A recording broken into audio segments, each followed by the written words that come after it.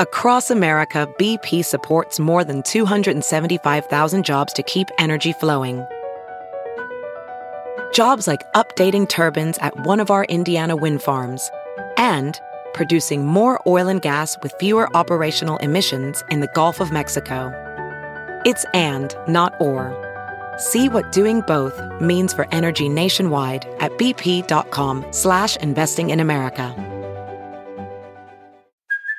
Hey, it's Kaylee Cuoco for Priceline. Ready to go to your happy place for a happy price? Well, why didn't you say so? Just download the Priceline app right now and save up to 60% on hotels. So whether it's Cousin Kevin's Kazoo Concert in Kansas City, go Kevin, or Becky's Bachelorette Bash in Bermuda, you never have to miss a trip ever again. So download the Priceline app today. Your savings are waiting. Go to your happy place for a happy price. Go to your happy price, Priceline.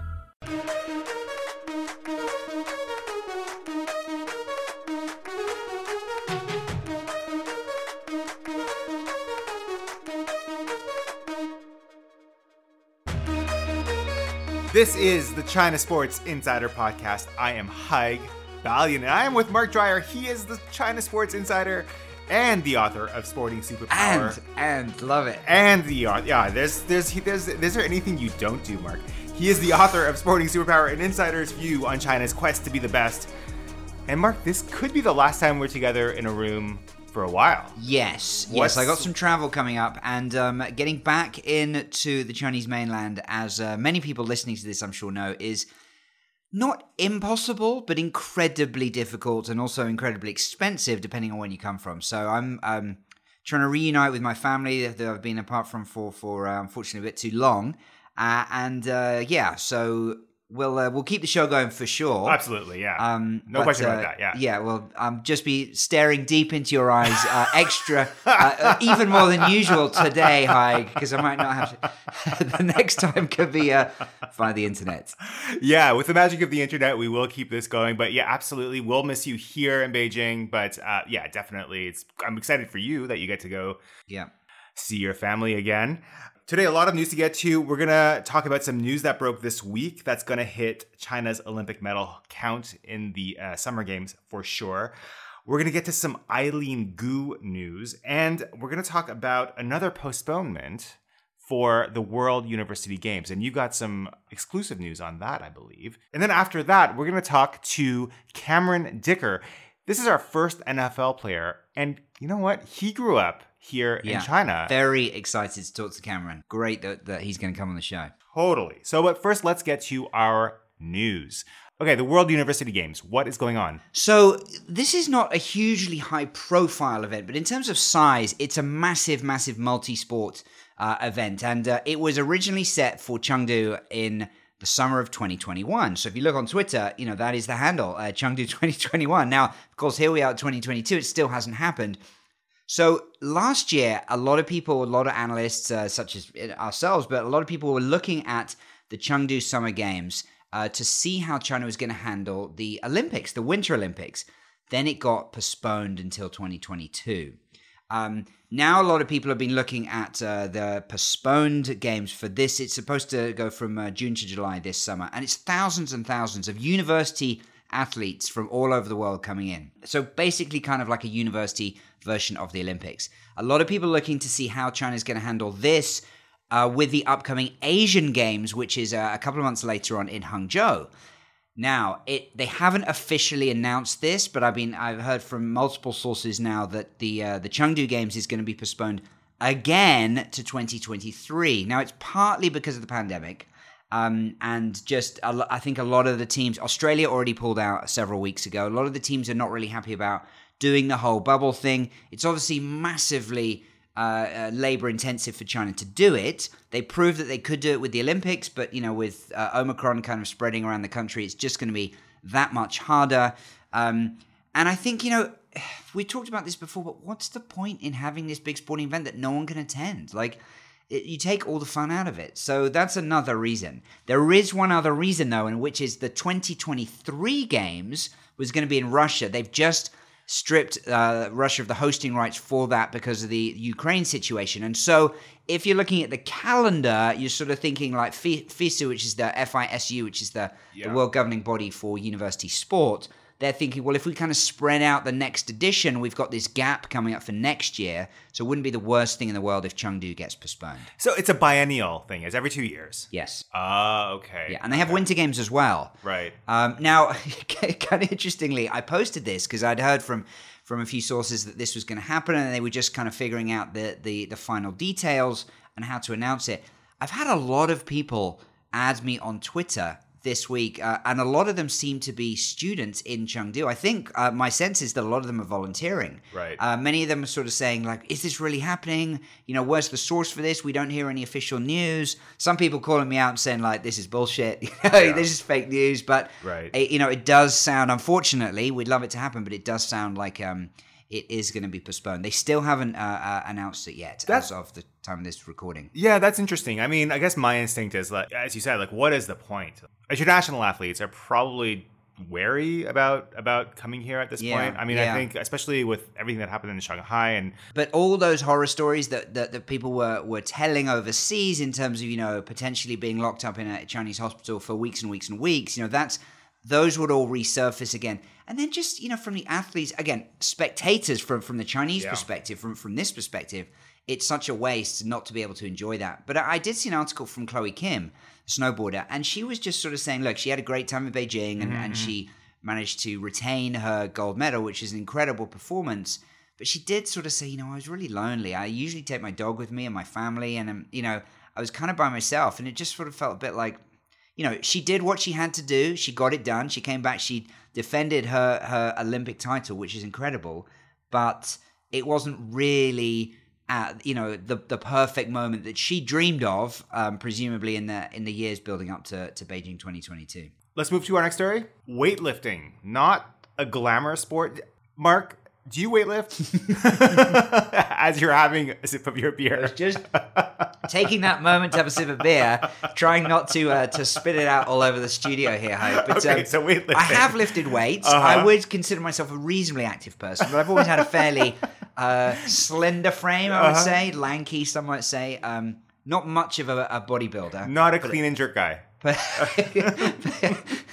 Anyway, I love the sport of weightlifting because it's the Olympics. We love the Olympics on this program. So, yes. Very important to China. Of the 38 gold medals that China won at the Tokyo Olympics, 7 were in weightlifting. Yeah. So why is that going to be harder to do in Paris? Well, it's even more impressive because the maximum number of competitors you're allowed for any nation in Tokyo is 8, even though there are 12 gold medals in weightlifting. China won 7 golds and 1 silver medal. Some poor person failed to get the gold. But I remember reading in comments saying, like, if you're against a Chinese athlete in your weight class, you're going for silver, basically. And that almost, you know, with one exception, that turned out to be the case. Unfortunately for the sport of weightlifting, they've had massive doping problems. And they've been told by the IOC to clean up the act, the International Weightlifting Federation, and it hasn't really happened. So they've been kind of cutting down on the number of categories. China, there's 2 things to say here. China has some history here when it comes to doping in weightlifting. There were 3 women who won golds at the Beijing 2008 Olympics, but this is going back a bit. And more recently, the Chinese have been very active in trying to clean up the sport because they realize it's under threat. Their gold medal winning potential at the Olympics is under threat. So they have been at the forefront of trying to clean it up. But there's still a lot of countries doing a lot of doping in weightlifting. And so they're cutting down the number of athletes. I forget the stats, but going from Rio to Tokyo to Paris in 2024, I think it's less than half the number of total competitors that will be weightlifting there. And of course, none in LA.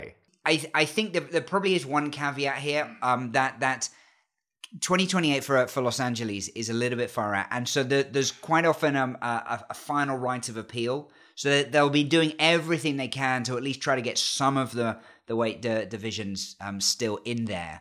As other sports want to, you know, there's only so many slots, and so there is a little bit of shuffling the decks in the years ahead. But yeah, weightlifting on the way out, and that is basically bad news for China because it's so successful. Speaking of somebody who is very successful, let's talk about our old friend, Eileen Gu.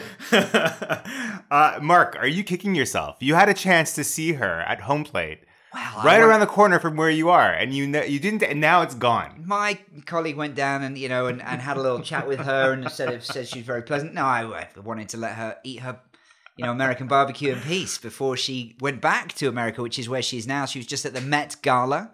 Was she at the Met Gala? Yeah, I didn't know that. Yeah, oh, then wow. she was kind of doing some of the talk shows as well. So she's definitely kind of getting the post-Olympic news round that she wasn't able to do because she stayed back in the US because she stayed in China for up until now. So I was reading SupChina, and according to a piece by SupChina's Greg James, some people are not happy about her goodbye message or the fact that she flew back on a private plane. Did you read this story? Yeah, I did. Boy, does Eileen Gu ever divide opinion. I mean, it is... I'm laughing. It's funny. It is incredible. Yeah. And I do kind of get it. Like, look, there's part of me that thinks, look, she's an incredible athlete. We've talked about this before, and it doesn't really matter, what she does and what she does. Like, she delivers. She's such a clutch athlete. There's a lot of positives there, I think.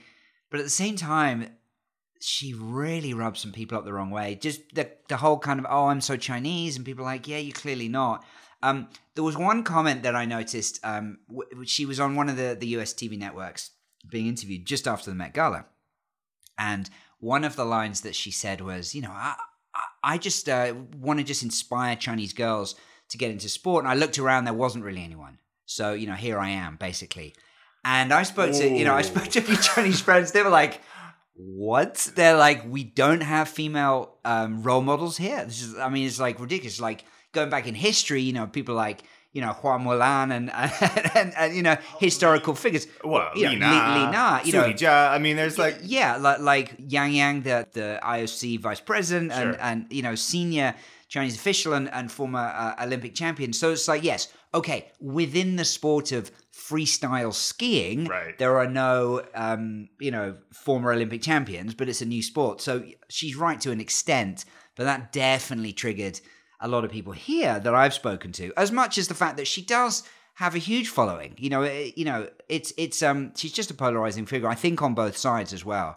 I've spoken to some American friends, and they're still just pissed that she's a traitor, and she was trained and developed by the US system, and now she's earning medals for the communists and all that sort of stuff. So it's I get these viewpoints. But wow, there's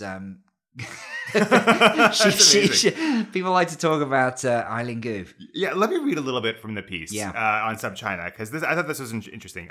Here's what Greg James wrote. Many people took aim at the tone of Gu's farewell message, saying that she sounded like a foreigner purposefully maintaining an emotional distance from Chinese people. Others pointed to the wording as evidence and questioned why Gu didn't refer to China as her motherland, and that's in quotes, like other Chinese athletes. It's obvious that China is just a travel destination to her, a Weibo user wrote in Chinese. And then Gu continued to post on Douyin, which is TikTok, basically, a video of her mom jogging in what looked like a private jet. I think, look, it's hard to, you say, well, she said the wrong word. I was having this conversation with what she's supposed to write. But there was an element where she was like, thanks, China, for the last few months. Like, hey, I'm just a visitor here, and I love you guys, and I embrace all the culture. But it did definitely come across. You could argue that It's like, well, hey, I'm just going back home now. Home, i.e. not China. Right. And that's something when she says, well, when she's competing for Team China, that's obviously going to rub some people the wrong way. I think that the thing was clearly a private jet. She's probably thinking, oh, well, it's pretty cool. And it is pretty cool. If you're 18, you've flown around in a private jet, that is, objectively cool. But I think a lot of people are like, you're just showing off now. You're just in it for the money and for the Gucci and for the Met Gala and, But a lot of people love it. And she's like, basically, f*** it. Like, there's going to be haters. Too bad. Yeah. Which I think, to be honest, is pretty much the only attitude you can have. I'm glad we got to talk about Eileen again. I will say one thing. It just kind of pops into my head. Chloe Kim, I remember reading, I mentioned her before, but she said that she had faced a lot of, racist abuse online, and you try to block it out, but she's kind of like, she's in her bedroom. She's like, who are these people? Why do they need to say this shit? And so, like you can sort of say, well, Eileen Gu is this or that, but the stuff that is clearly across the line, there's just like that's it's disgraceful. It really is. And sure. Let's make it clear, like, you can criticize her for things she does, and there should be consequences to things she does and says, but the vitriol that unfortunately is all over social media, the people specifically, like there'll be Asian females in particular who will be receiving this. Like it's gross, and we would always sort of speak against that. Yeah, there's no doubt about that. Cameron Dicker was a student at Shanghai American School just about 10 years ago. Now he's about to suit up for the LA Rams of the National Football League. And he joins us from Dallas, where he's getting in some training during the offseason. All right, Cameron, thanks so much for joining us on the China Sports Insider podcast. Really happy to have you on. First of all, I thought I'd just start with just asking you about a little bit of your story. Like, how did your family get to Shanghai in the first place? Yeah, my parents went and studied, I think, at the University of Hong Kong. I don't know why, but they went and studied Chinese there for a year. And then my dad's job in supply chain management brought him over to Shanghai. And then I was born in Hong Kong, and then we lived in Shanghai for a couple years and lived in Taiwan for like 2 years, where my sister was born, and then back in Shanghai. Nice. So then you moved kind of back, well, not for your parents, back to the US when you were how old? I was 11. Okay, so what do you remember from your Chinese experience? It was fun. I mean, growing up around, it was a lot of Europeans where I was living in Shanghai, and so it was fun to kind of grow up around them and see a different side of life, not just like the American life where you're just living here in the U.S. And I mean, it definitely helped me be more open to other cultures, and so it was cool to kind of grow up that way. Now, presumably, it was Shanghai that you first picked up a football, right? Like, what do you remember about learning the first steps in the game in China? I honestly hated it. I played O-line when I was there, and it was like the worst experience ever. O-line is not my position, so 5th grade, and I mean, it's not as much fun when it's only, I mean, it was still fun because we had probably 24 total guys on the team, and so it was a mix of like everybody we knew, and all the dads were kind of coaching, and we practiced like twice a week, and then we just go out and play against each other, and it'd be the same teams every week. So it was like fun, but also kind of miserable. That's so interesting. I mean, I'd love for you to kind of come back here and just sort of see how, it's obviously still not like a mainstream sport like it is in the US, but I think that the growth that we've seen since the time that you kind of had your early start in the game here has been pretty amazing. So there's flag football leagues and there's a lot of local players as well and so on. So then when you got to the States, were you like, how did you become a kicker? Like, did you feel that you were starting late in the game, or it was, still young enough that it didn't really make a difference?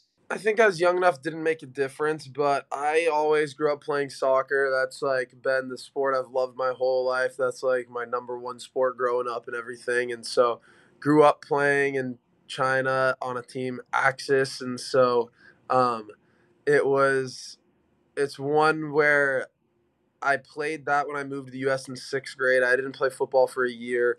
Then 7th grade, you're in Texas and everybody plays football. So I was like, well, looks like I'm doing this. Okay.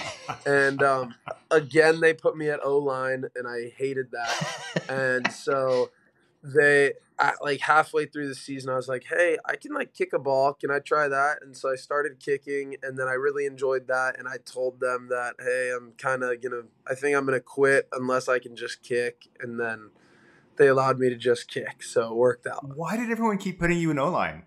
I wasn't like a massive kid, but I was like bigger than other people and I guess more aggressive than other people. And so it worked out that I was like not bad at it. I just like really disliked it. It was not for me. So yeah, take us through the next 2 years through high school and college and kind of now where you are, on an NFL roster.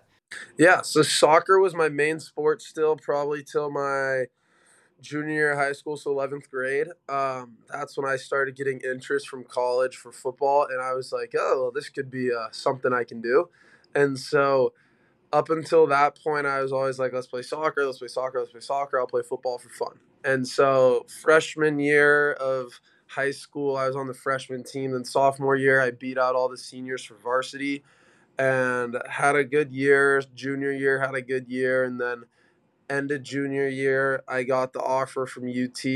And so full scholarship, something you can't really turn down. And so I was excited to go there. And then had senior year, still played soccer and played club soccer, went to state championship with the high school team playing soccer, ended up going to UT and having a good career. And then this last year was able to punt and kick, which has helped me kind of throughout this. And then now at the Rams, get a opportunity to go to the Rams and go compete for both spots. And I don't know, just go enjoy it the time I have. All right, I have seen that University of Texas stadium, and it's a long way away in so many ways from Shanghai. It's huge, and the fans are insane. That first time that you had to kick in a game, what was that like for you? It was exciting. My very first game actually was against Maryland at the University of not at University of it was at the Washington Commanders now stadium, and on the very first kickoff, I made the tackle. So I was the leading tackler for the University of Texas at one point in my career. All that O-line experience. All that O-line experience paid off. And so that was kind of fun to be able to do. And then I never actually got to kick a field goal till our third game, which was our first home game. And I had 3 field goals that day against USC. And we ended up winning by like 6 points or something. It was a close game. And so it was a lot of fun. I was lucky enough to have a shorter kind of field goal to start, so it was kind of like easing me into it. And then I just think after like the first kind of kick goes out of you, everything's kind of gone away because you're like, all right, this is just like everything else. Like there's nothing to worry about. And so kind of like once you're out there, everything kind of drops. But definitely at first, like going out there, I was like, oh, this is going to be interesting. Like, this is kind of weird because that game against USC, I think, was like 108,000 people. For most people, like just playing at that level would be the pinnacle, right? But I think, I mean, you would obviously know better than us, but like a lot of people playing college, they're going to have dreams, whether they're realistic or not, of going pro. But of course, it's still a small percentage. At what point in your college career did you start to think, you know what, I got a shot here? At what point did people start to tell you, Cameron, you know what, you should go into the draft, like you got a chance of making the NFL? I think going into junior year and senior year, that's kind of the goal. For most of the guys in college, that's the goal of being able to play in the NFL and, I don't know, just being able to live that dream a little bit. And so going into junior year, it's a year where you're like, okay, we got to step up a little bit. And then obviously senior year, you're like, cool, this is like the year, let's do this. And so everybody kind of knows what's happening. And so you want to put your best foot forward. And then senior year ended up being a really good year for me. I had the chance to come back for one more COVID year if I wanted to for a 5th year. But I just thought it was the right time for me to kind of move on and test the waters in this next stage of life. Cameron, you hear a lot of stories in the draft process of like, you know, these crazy questions that people ask all these athletes. Did China ever come up for you? Like, did you ever talk about that? Or yeah, I mean, some people with like mainly scouts, whenever they're first starting, getting some research and everything about all the players, it always gets like brought up, oh, where are you from? Like, where'd you grow up? Blah, blah. And every time that gets brought up, they kind of like, instead of just looking down at their paper, writing stuff down, they look up for a second. They're like, what? And so it always gets brought up. And then it's either, for some people, it's like a quick, like, okay, like explain that to me a little bit. And then others, it's like they ask a lot of questions. Like us. Yeah. Like what kind of questions come up? Was just kind of like, oh, how'd you like that? What do you think was good about living in China? And then all that kind of stuff. Maybe I'm kind of speculating here, but like it definitely does give you, like you said, growing up with Europeans, with Chinese, like an international outlook. It does make you a more well-rounded person in some respects, and you know, and the mental side of just of who you are as a player. Like it's equally as important for a lot of teams, I think, these days than the physical side. So in that sense, do you think your background, your upbringing has kind of helped you? You know, how much has it helped you? Like, what kind of parts of that has brought you to where you are today? Yeah, I mean, I think you hit on it with, like, being surrounded by cultures that, for me, that was, like, my culture growing up. Being back in the US, it's not the same cultures here. And so being surrounded by that stuff kind of made it easier. Like, my move to the US was a lot harder than my transition to college. And then I'm thinking that my transition will be to another city in the United States to play football. And so it kind of made the ease of moving easier because it's not as hard to adapt to something new. And then I traveled a lot living in China because my mom has a travel company, Rachel Dicker Travel. And so she does luxury travel agency right now, and for a while she was specializing in China while we were living there. I think she still does, but it was just, we traveled a lot with her, and then with soccer we would travel around, and so it kind of just gave me the outlook on new things in life and being able to see, I mean, pretty much all around Asia, and being able to enjoy kind of like the differences of every place. And so it just kind of opened my eyes and allowed me to kind of take things in more so than trying to change them. Yeah. Favorite non-Shanghai destination? In China, Yangshuo was pretty cool. Oh, yeah. Okay, nice. So I want to ask, like, just over the last few weeks, you've obviously had a pretty wild time. Like, I guess, you know, historically, kickers don't often get drafted. And so you were kind of like, were you expecting to get drafted? Were you kind of thinking, well, if I don't get drafted, I could still get picked up as a free agent? Like, what were your expectations? What were the kind of the roller coaster emotions that you've had over the last few weeks? You, as a specialist, don't really expect to get drafted. You kind of hope you do. And if it happens, awesome. If it doesn't, then you're kind of like, cool, this is usually what happens. And so just kind of using that as fuel to push yourself more, I guess. And so, I mean, it's tough not to be, but at the same time, it gives you kind of a little edge to use whenever some days you don't want to. And then, I mean, it's just been a lot going on recently, obviously. And so just from training, flying around to train with other coaches, having people come in for workouts. Yeah, just a lot going on. You're in Dallas right now. You said with your kicking coach. Like, so take us through that. Like, what do you like? What do you do on a daily basis to get ready during the off season? Yeah, right now. So I have this, and then we go to kick at 10:30. I'll probably come back to the hotel I'm staying at and do a workout, and then drive back to Austin. Because I've been here since Tuesday, and so I kicked Tuesday, took off Wednesday, or I punted a little bit Wednesday with the punting coach here.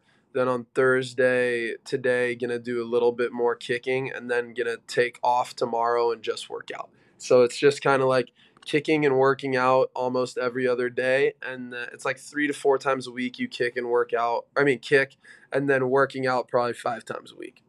So when you talk about your kicking coaches, like, are these people that you've known and worked with for several years? Is this someone like the Rams have kind of said, hey, we're going to fly this dude in, like he's going to take you to the next level? Like how's it all? Or are we still in preseason? It's all on you, and until you kind of report to camp, you're kind of outside the remit. Like what's going on?